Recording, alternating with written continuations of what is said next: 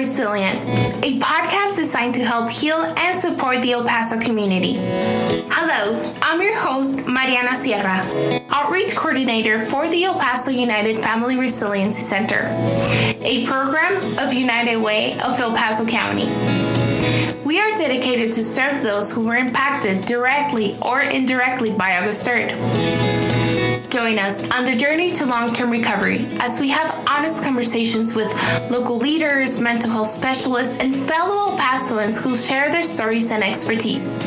We feature topics that influence and impact the vitality and resilience of our community. We are El Paso United, and together we heal. Juntos sanamos.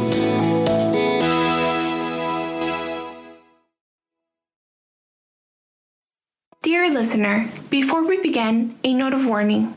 The topic we're about to explore contains a mention of the mass casualty event and a description of the events that unfolded thereafter. This episode may not be suitable for everyone. Hello everyone, welcome back to United and Resilient. On behalf of our FRC, we want to wish you a very happy new year. We truly hope you had a good holiday season. We understand that these past holidays look a little different for many of us, but we're optimistic that the next season will bring all of our traditions and families together once again. After a challenging year, we're looking forward to 2021. As we welcome the new year, we'll continue to have conversations with local leaders and specialists that can provide guidance and tools for everyone.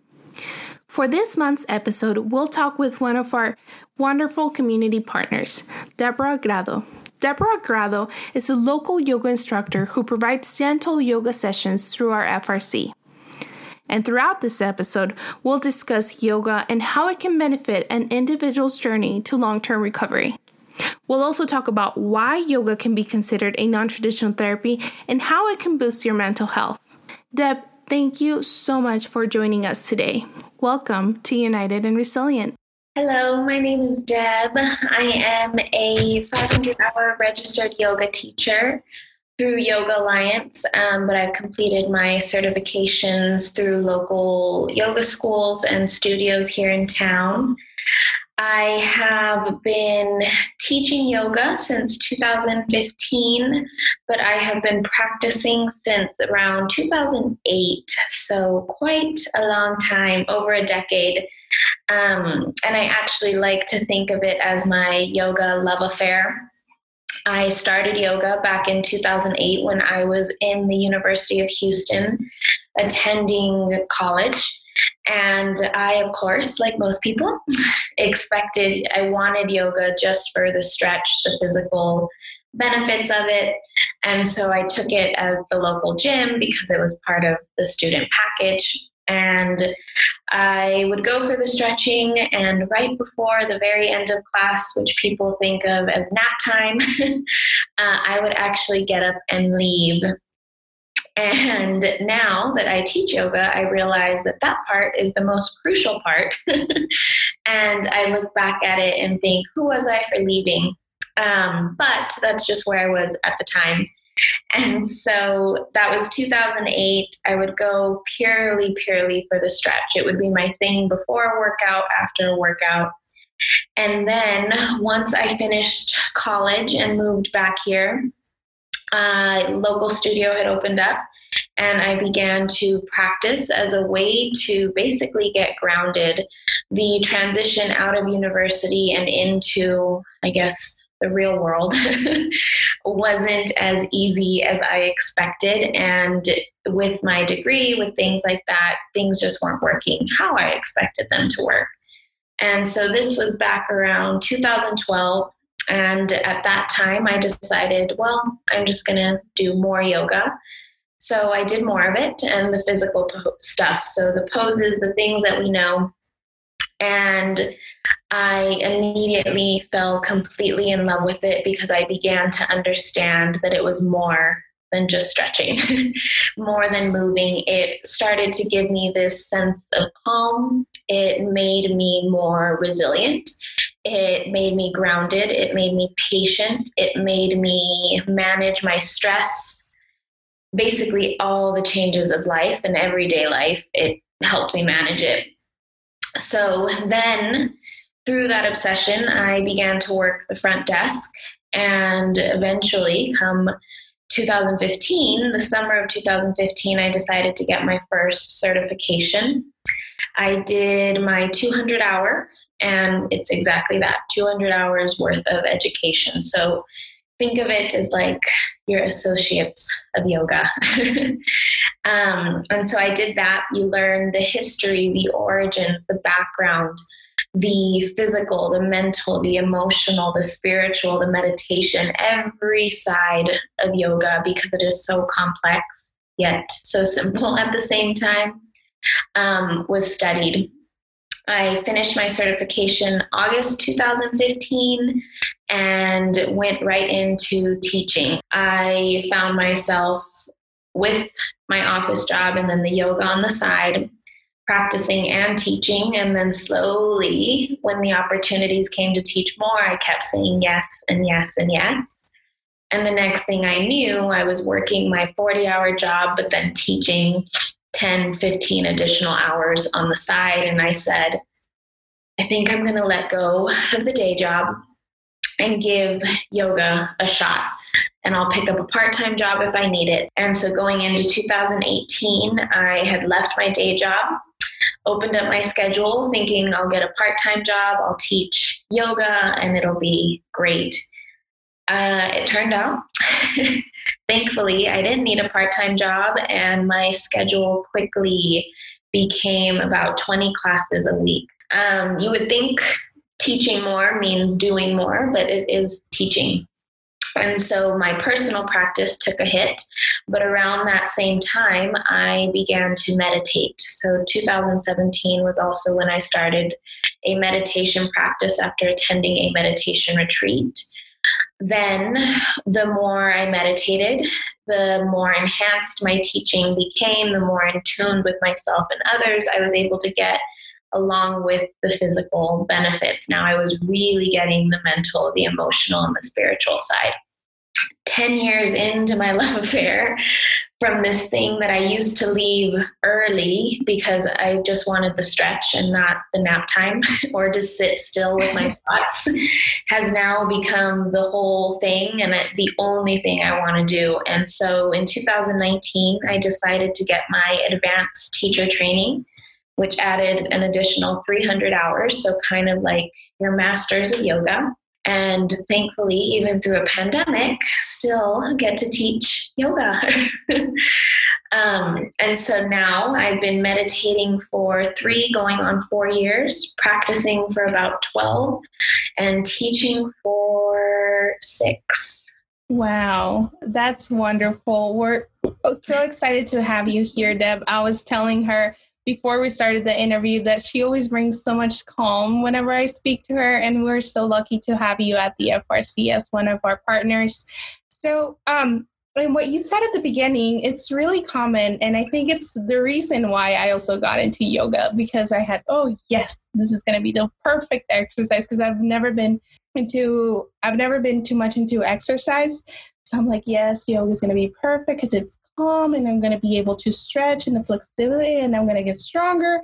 And it came with so much more than just like the basic idea, right, of yoga, but it's so much more. So, Deb, I know you gave a lot of depth into your background, but to you, what is yoga? So yoga, in the traditional sense, if you were to define it, yoga means to yoke, and to yoke is to create union. So to simply put it, union between body, mind, and spirit. Yoga, for me, does represent that union of body, mind, and spirit, but it also creates this union between not only ourselves, but others. And so when I teach, and wherever it is that I get to teach, it doesn't have to be a studio, it can be the FRC group. I used to teach cancer patients. Wherever the group was, there is this sense of community, this union amongst each other, this support where you can go and these people, this practice will hold you wherever you are. And so that is exactly what yoga is to me. It is union in all of its forms, but it is also this incredible grounding force that provides so much mental support, emotional release, stability, and then, of course, the physical exercise. Awesome. Can you explain a little bit about the origins of yoga and how it came about here in the Western society? So, of course, it is an ancient Indic practice. It can date back to a couple hundred CE. It goes way, way back. We can dig into that. However, that part, even through my study, it took me a while to really wrap my brain around it. But to simply put it, so yoga has all of these different sides. In the Western world, we tend to know yoga as this physical practice, the poses, the stretches, the movement. Yoga itself actually has 8 different limbs. So you do have the physical practice, the poses, the asana, which is the first limb that we know, that we are most familiar with. Then what you also have are the yamas and the niyamas, which are limb 1 and 2. The yamas and the niyamas are basically like the yogic code of ethics. There's 10 of them, 5 and 5. And so those are the first 2 limbs. So basically the first 2 main phases of yoga. Then 3 is asana, that physical practice, the poses. 4, pranayama, and these words that I'm saying are in Sanskrit, so an ancient Indic language, but they translate, of course, to English. And pranayama is your breathing techniques, and that's the 4th limb. Then 5th, you have pratyahara, which is sense withdrawal. 6th is dharana, which is concentration. Then 7th is dhyana, which is a deeper form of concentration, like the meditation. And then samadhi is the total union, the bliss that you experience once all of these different limbs come together. So that's where, again, we can dive into it, but it gets really complex. So to simply put it, we in the Western world understand yoga as this asana, this physical practice. But it is so much more than that. But it all still falls under the yoga umbrella. Way back when, yoga as we know it, the physical practice, was created as a way for meditators to be able to sit longer. So the idea is you wake up in the morning, you meditate before the sun rises. And the goal was to sit in a comfortable seat, completely upright, for an hour, but then they wanted it to be 2-3 hours. And so can you imagine sitting comfortably and still for 3 hours? No way. I mean, at least I couldn't. And for us, I mean, even for me, on a good day, I can meditate for 20-30 minutes.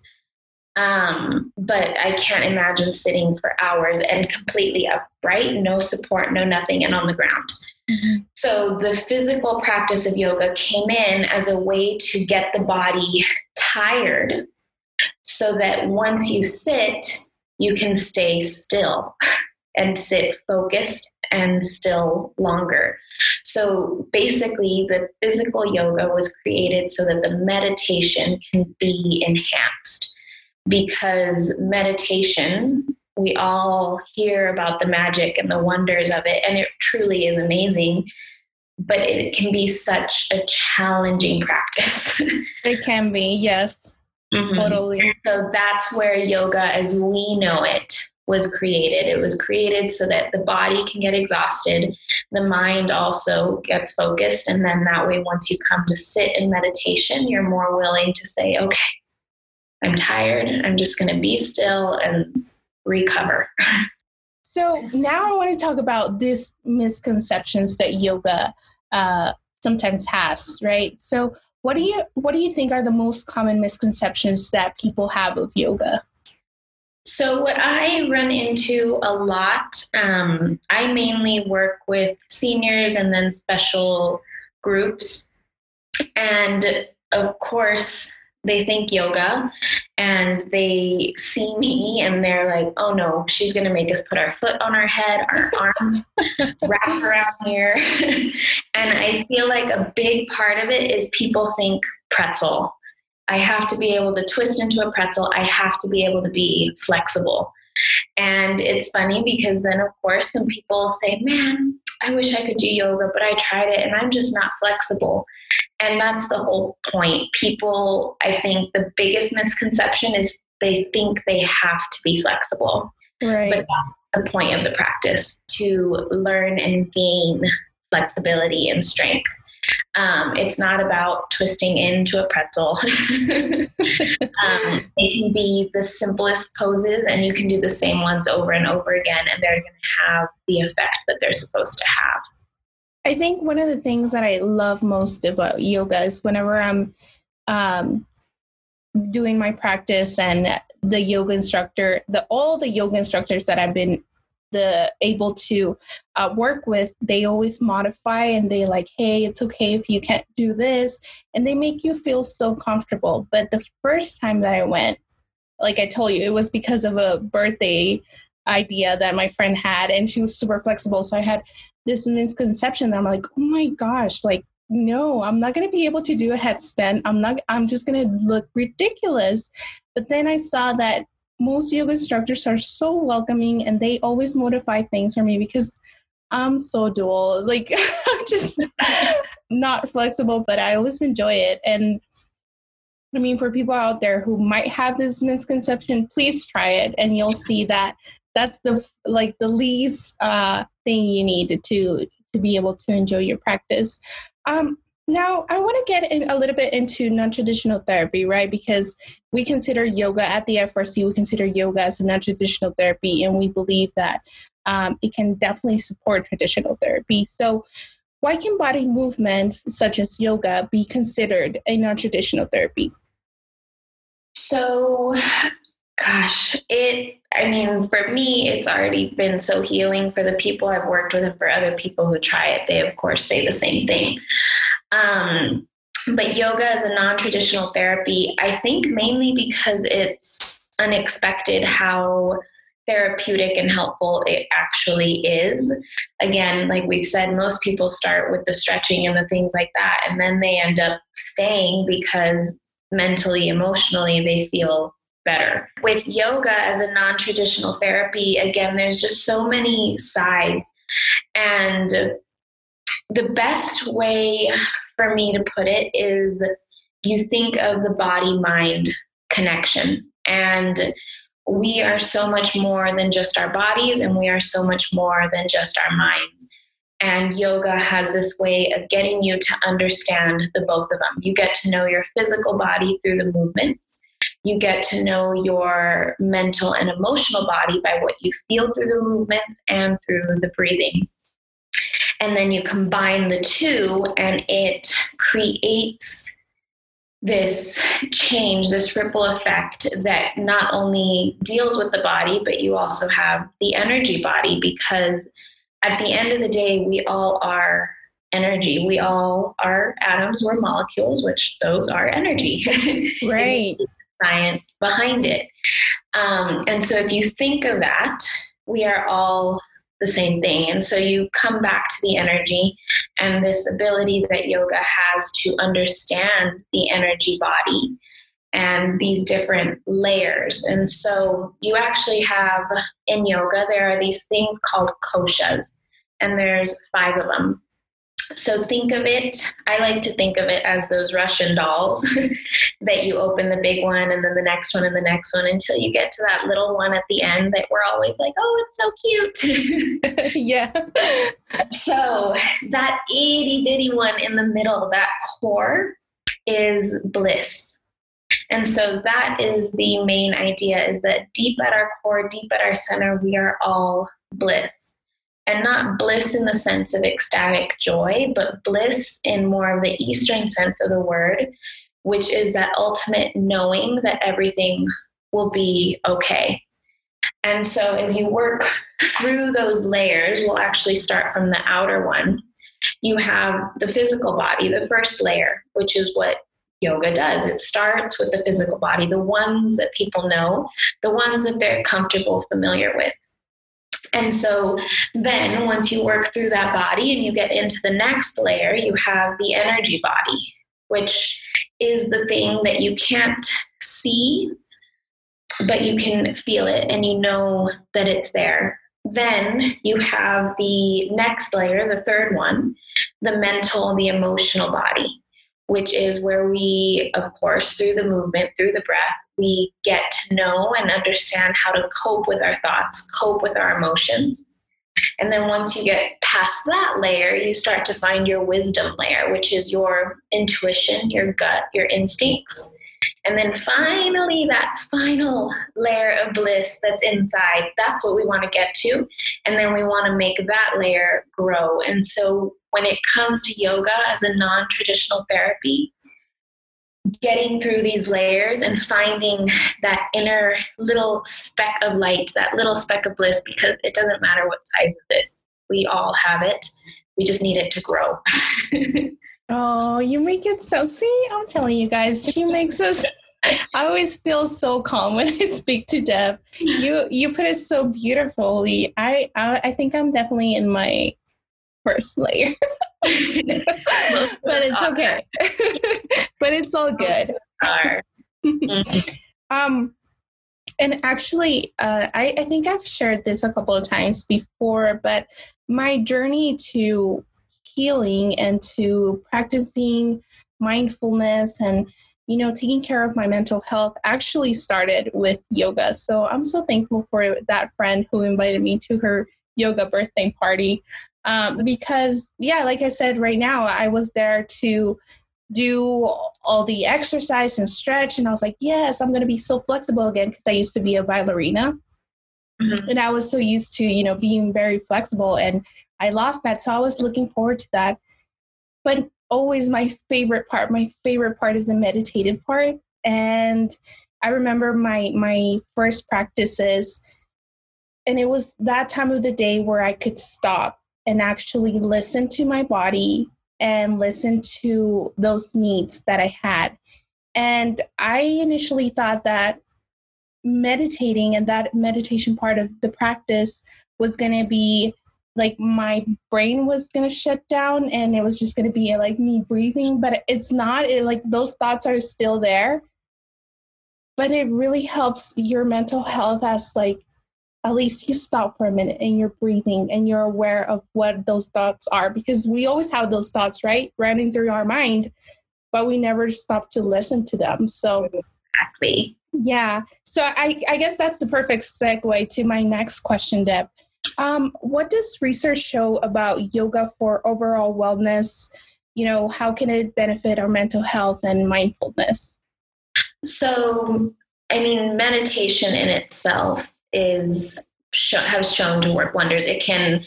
There's studies about how meditation regenerates blood cells, and the chemicals that are produced, so through the physical movement of the yoga, the breathing and the meditating, the stillness, the body will create its own serotonin, that feel-good love hormone, the oxytocin, the painkiller, the dopamine. All of those chemicals will be created throughout the practice, throughout the meditation, through the breathing. And so the benefits of it, of course, you have the physical, you can gain the strength, the flexibility, the awareness of your body, balance. Balance is a huge, huge thing that people look for, especially as we get older. We don't want to fall and break something and get injured in some way. And so physical balance, right, flexibility, strength, body awareness. And those are just some of the physical benefits, so the body.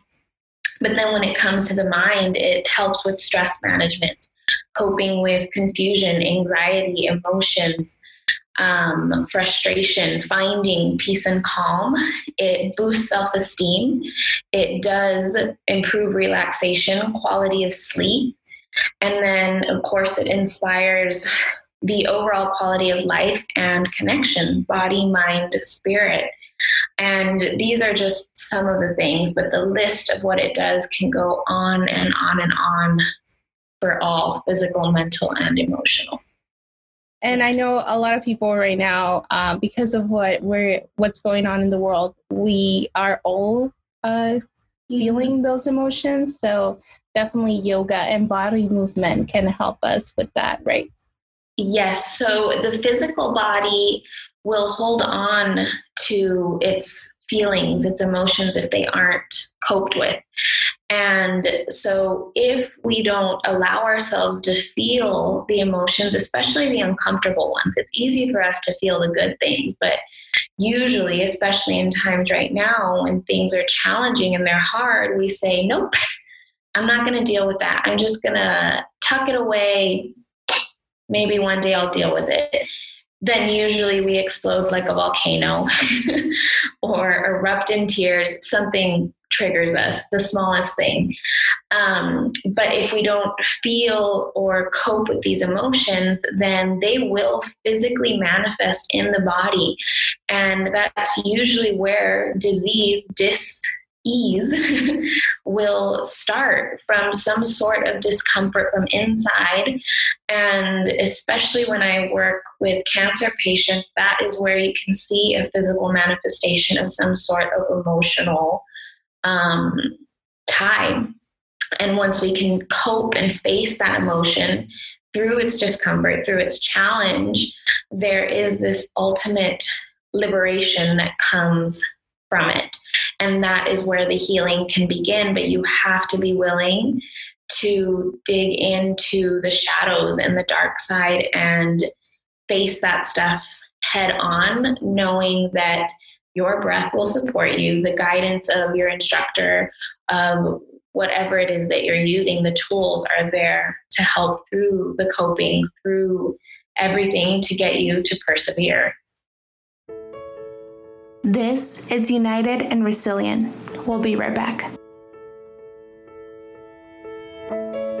My name is Tracy Yellen. I'm the CEO of the Paso del Norte Community Foundation and Paso del Norte Health Foundation. Where was I on August 3rd? It was the first Saturday of August. I was coaching my daughter's basketball team, and we had a 12 o'clock game in the Latino World End of Summer Tournament at Del Valle High School. And that's when we got a text that there had been a shooting and that law enforcement was asking people to shelter in place. At that point, we didn't know the extent of the shooting. My daughter's social media was blowing up with news of more than one gunman at multiple locations. So we turned on the TV and saw that the news stations were scrambling to organize the coverage and figure out what was happening. And it was really at that point that I had this deep sense of dread.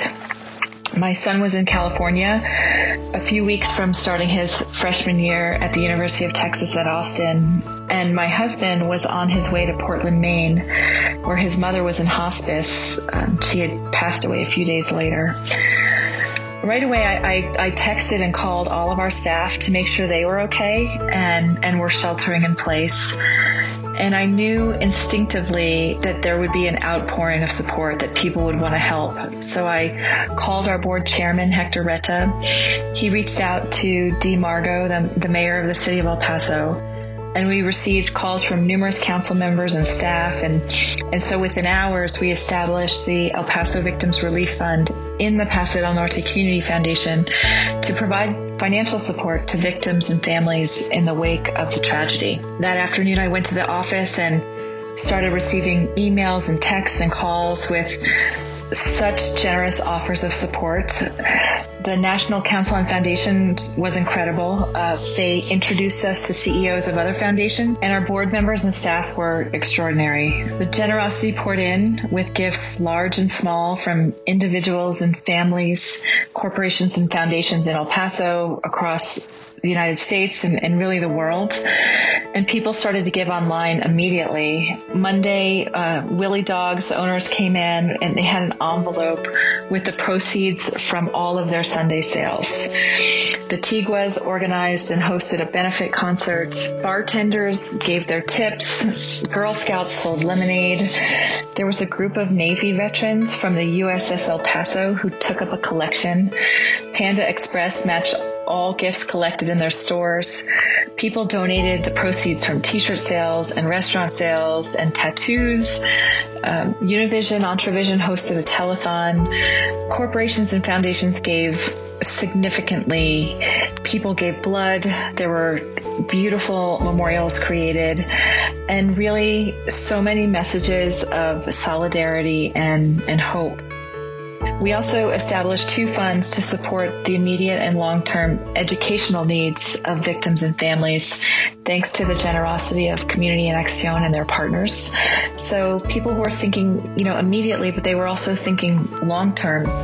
And really in those moments, in those first early moments, we became El Paso Strong. So to ensure that we had a transparent and coordinated process for distributing gifts, we worked with the City of El Paso and the El Paso Community Foundation to set up One Fund El Paso to pool the philanthropic funds to support victims and families. We engaged the National Compassion Fund to help coordinate a public process to determine how the fund should be used, and we recruited an advisory committee to oversee the process.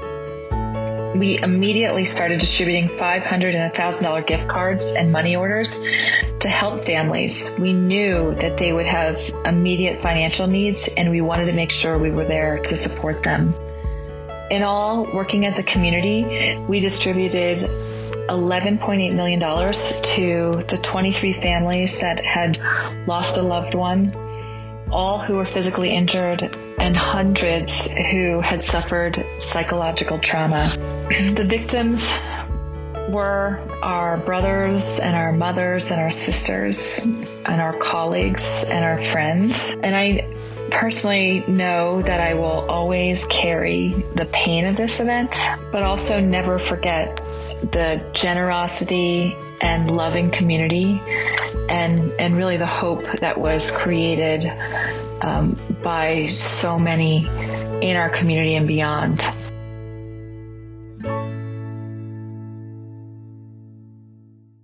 For example, for you, Deb, I mean, I look at you and I'm like, oh my gosh, she's always so peaceful. But I know you always have your struggles in life because we're human. Mm-hmm. How does yoga has helped you in your personal self-care practice?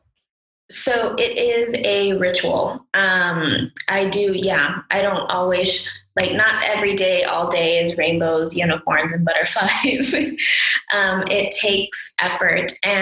But also when it is a bad day, I let myself say, you know what, I'm mad, or I feel sad, or okay, I'm going to feel this thing.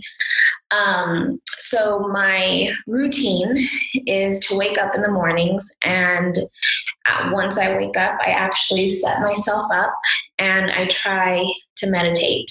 Some days I am able to sit for 5 minutes. Some days it's 20 minutes. Some days it's more. Some days it's anywhere between that.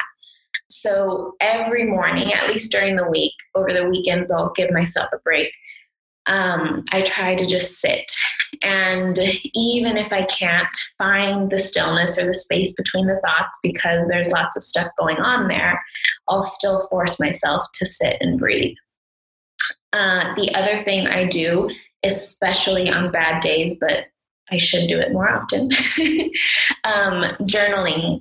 Journaling has been my go-to. Yes. You can write everything, say all the things you want to say, all the curse words, whatever it is that needs to come out, you just write it down. And then I always find once I've written it, I'm like, oh, that's what I was actually mad about. Or, oh, now that actually did make me feel better. Now I can stop thinking about it. Now I can stop holding on to it. And so that's usually my morning. And then somewhere throughout the day, I'll do some physical yoga. Fortunately, I teach, and since everything's online, that's where it comes in. If not, I do try to at least take a class twice a week. If I can do more, great. If not, really any yoga is better than no yoga. And then every night before going to bed, and this one is something that I found incredibly beneficial. My husband and I do it. We have a little box that is our gratitude box. Yes, I can show you mine right now. Yes. Practicing gratitude. Wow. So every day at the end of the day, we say and write 3 things that we're grateful for. We try not to repeat them from the day before, but you can repeat them if you want.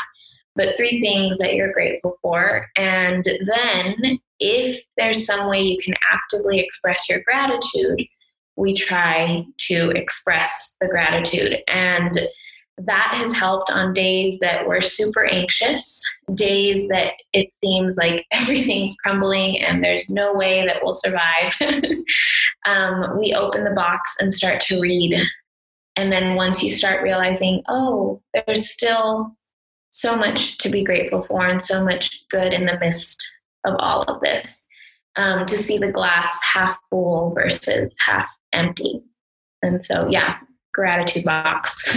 Yes, I have mine right there, like behind me. And just like you, always right before bed, I try to search like something that I'm grateful for. And even though there's a pandemic going on, and I still find a lot of things that I'm so grateful for, and it helps me go to bed with my heart full. If I was having like a rough day, I then soon realize, okay, it's good.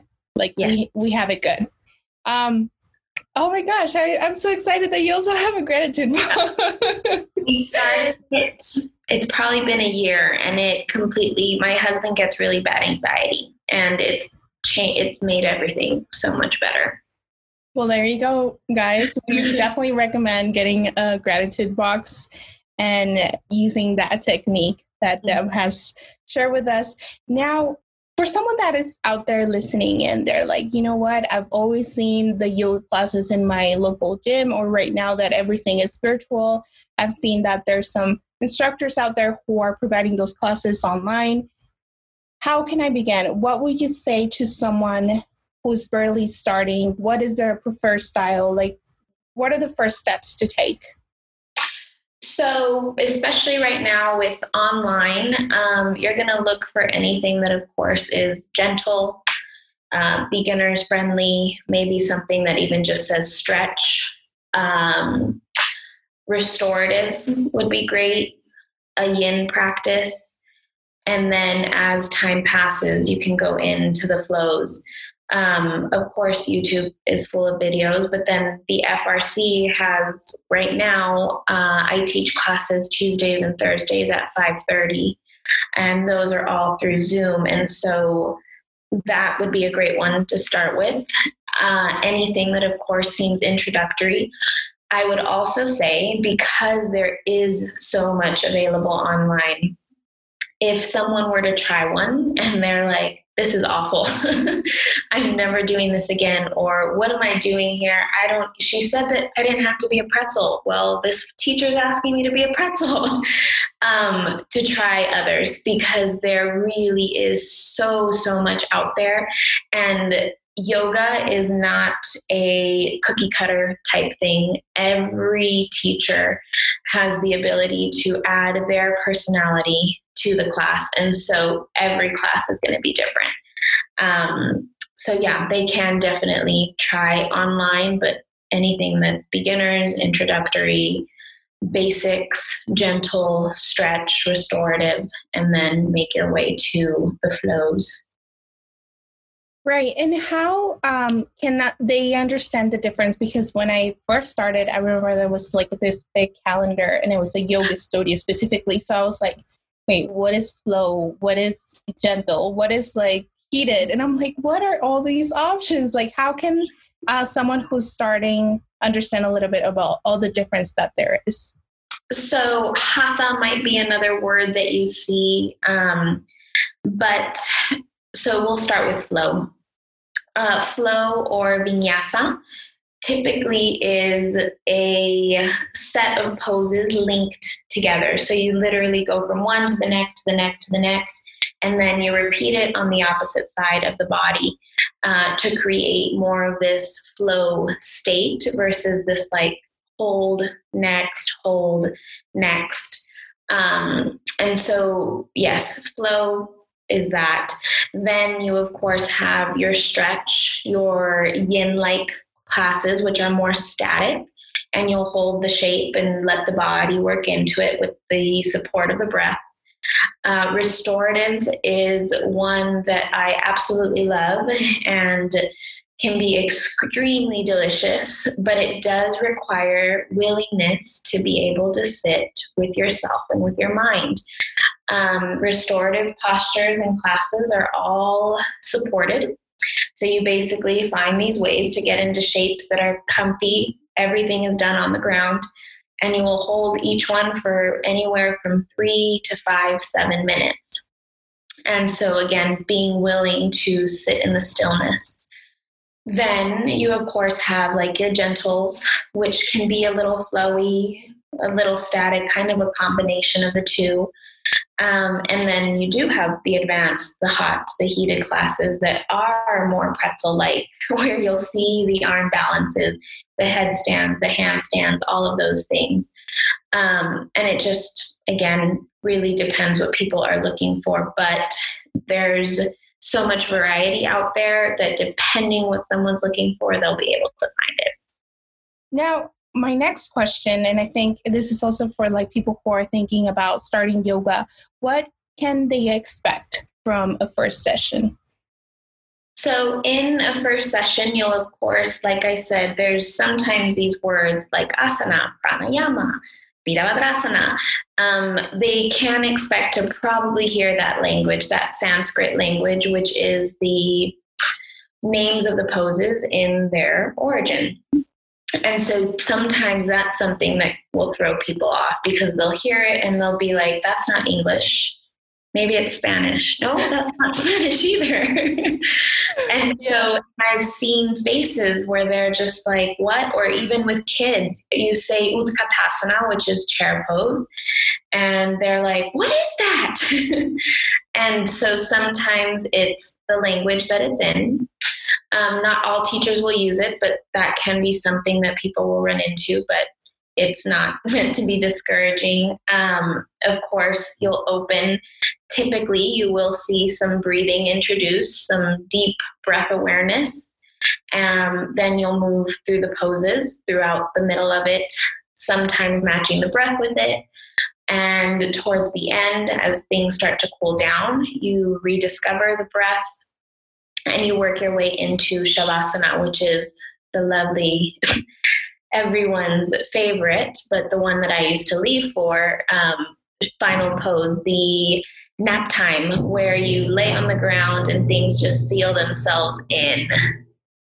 And one of the things that I was wondering about, and I wanted to get your input about this, Deb, because of the pandemic, most body movement classes have gone virtual, as we mentioned.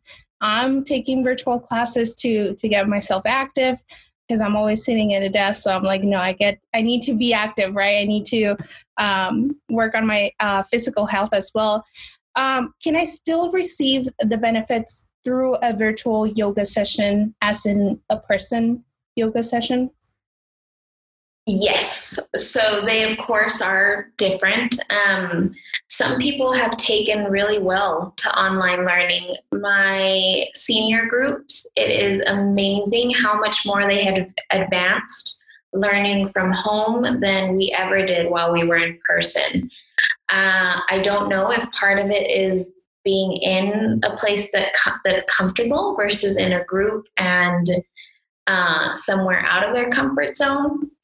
But yes, some people have really adapted well to online learning, but there are also others that have tried online and they're like, yeah, this isn't for me.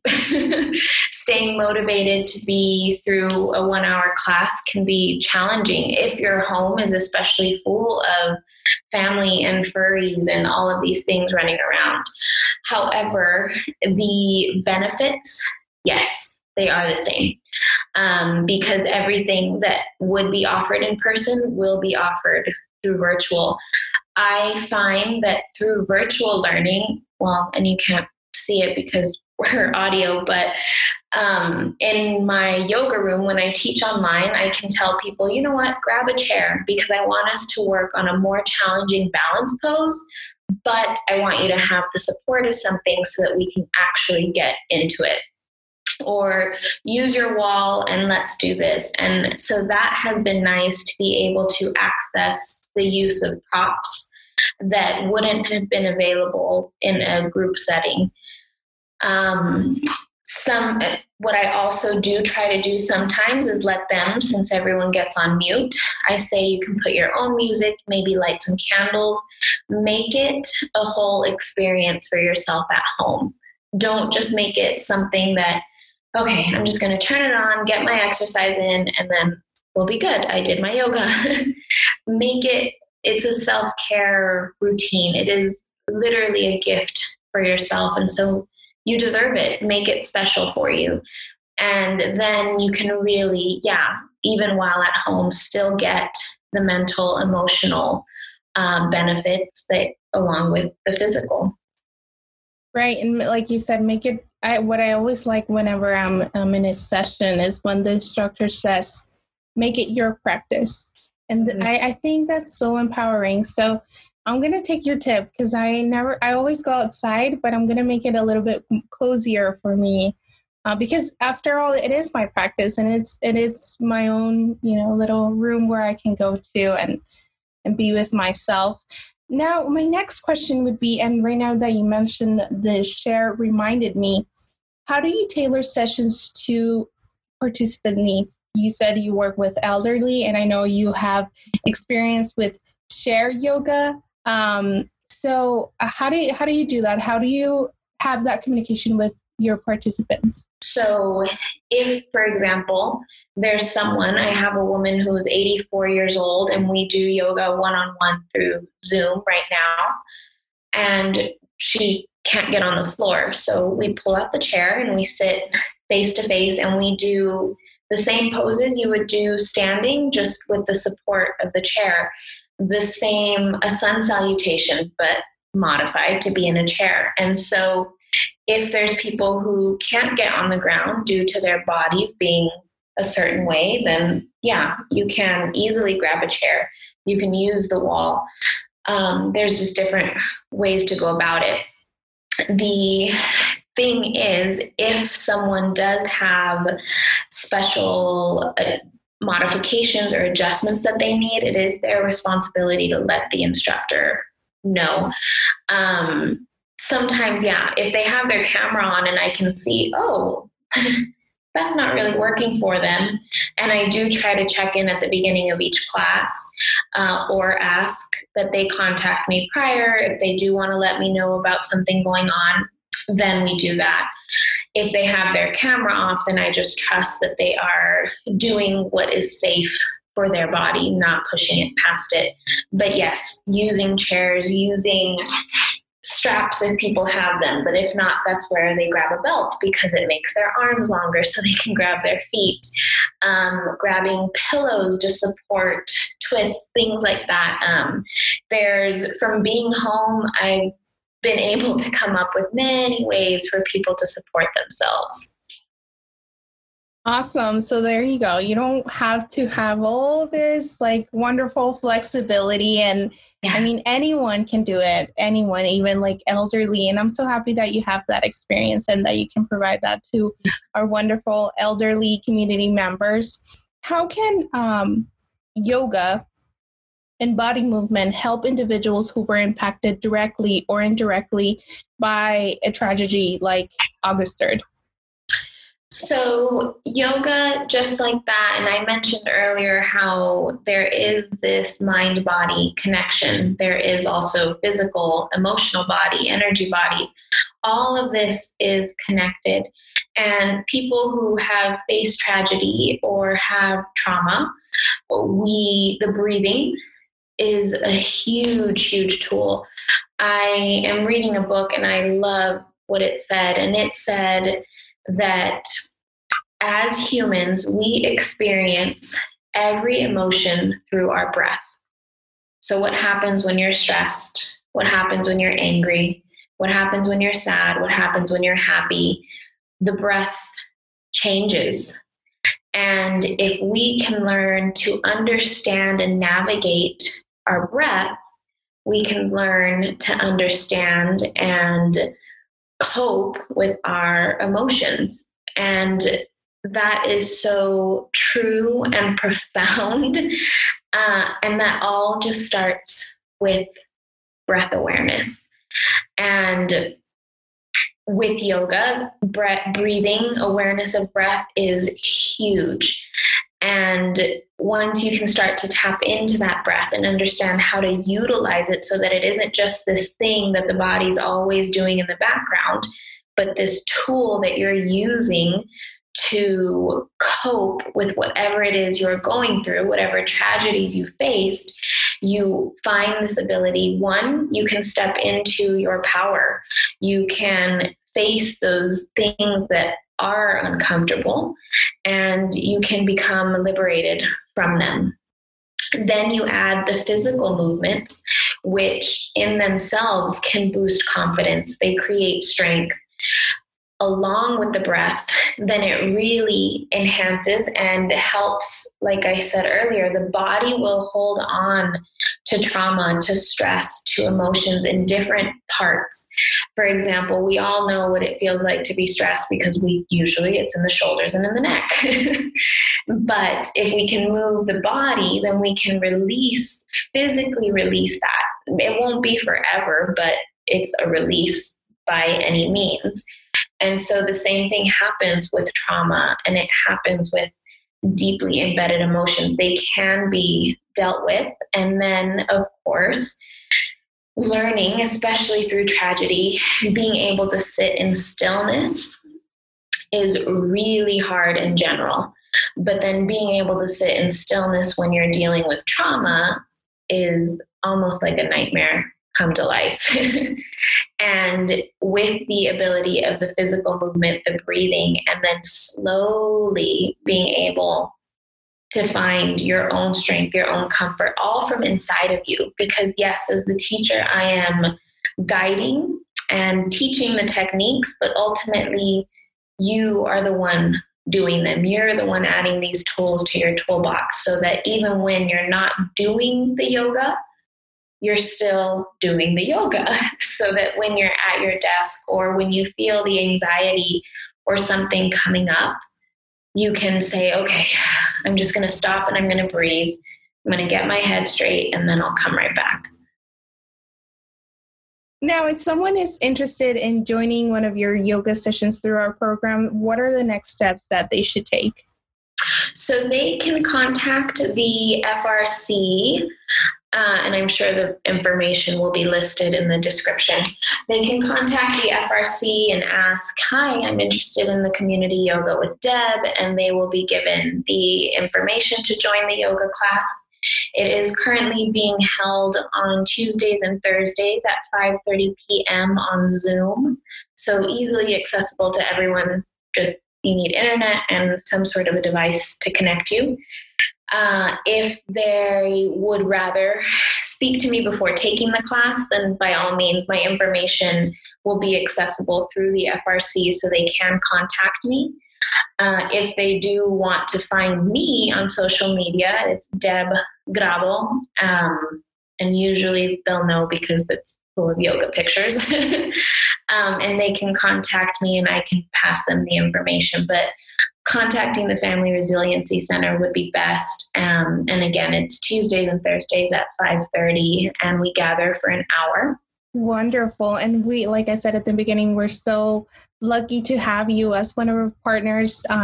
Trust me when I say that Deb, she's wonderful. Like, I really enjoyed all the times that I've been like watching you do your practice. Now, my last question, and to close up the episode, Deb, would be, what is the message of hope you would like to give to our community?